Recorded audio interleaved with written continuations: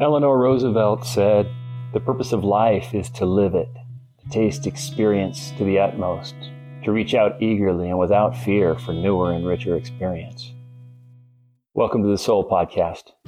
I'm Stacy Wheeler. Have you ever heard the word neophile? It means lover of the new, the new.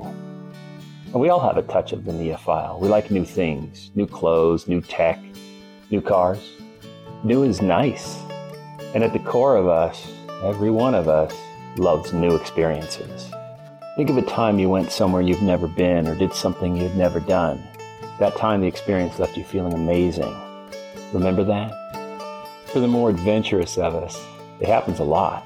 When we experience new things, it can trigger something in us. And these emotions, well, they feel nice. So nice you may even go back to the same place or experience and try to replicate that feeling you got the first time. The second time around, well, maybe it's nice, but it's nowhere as good as the first time. That's because the second time, it's not new. Remember all the firsts in your life? The first kiss, the first roller coaster ride, the first tropical vacation, maybe? Those are new moments. Firsts are powerful.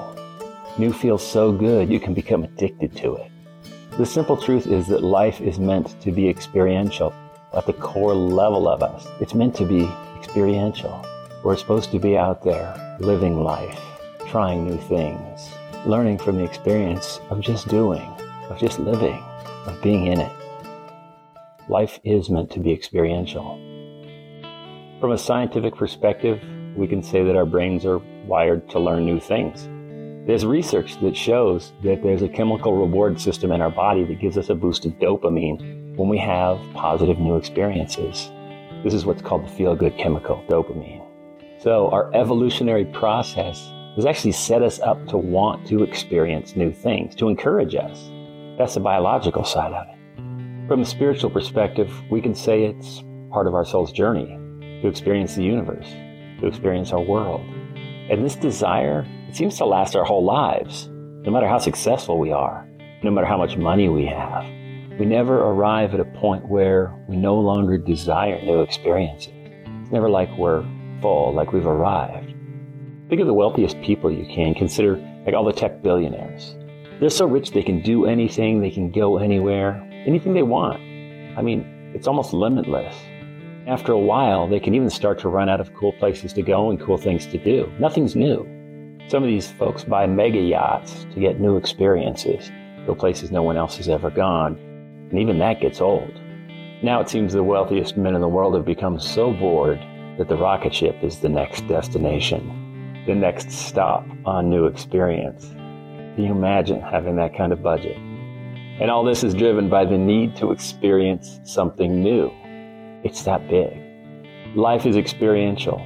When given the opportunity, we all try to experience something more amazing than we've experienced before. And all this new experience is so good for our souls. It expands the scope of our life journey while we're here on earth. When we look back from the other side, we'll be happy we had a full scope of experience, happy that we tested the boundaries.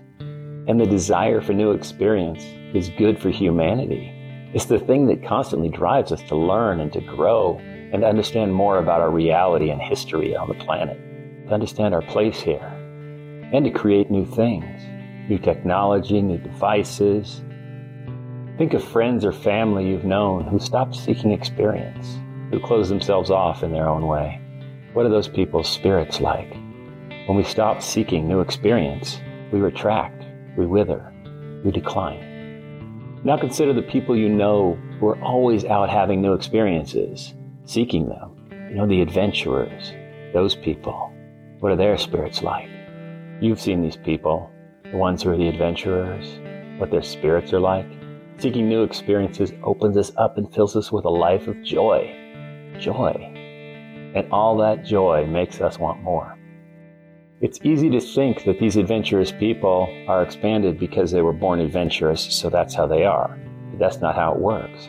How it works is you're rewarded for being adventurous. You push your way outside of your comfort zone. You try new things, you experience new life, you taste new flavors.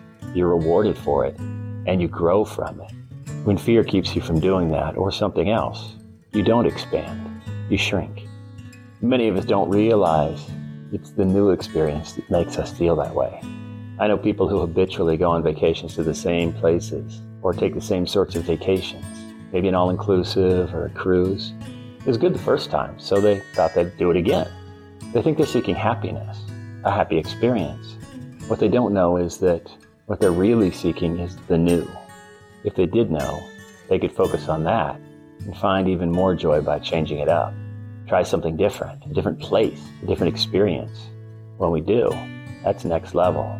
Chase the new and find more joy. When's the last time you got out of your comfort zone? Did you know that new is the real target? Now you do. So when you start to feel sluggish or depressed, remind yourself that life is meant to be experiential. Find a way to get outside of the familiar. Take a chance of a new experience. Get out and feed your soul's desire to experience life.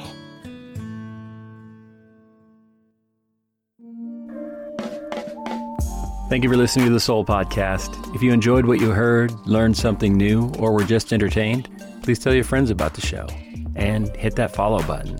This is the best way for other people to find the show. Check the show notes for links to supporting information as well as any books or other reading material related to this episode. I love making the Soul Podcast. My goal is to bring you more shows each season. If the show's spoken to you and you feel called to, please join our list of producers. You can become a producer for as little as $3 a month, and each of you helps me get one step closer to making the Soul Podcast my full-time job. You can find a producer link in the show notes.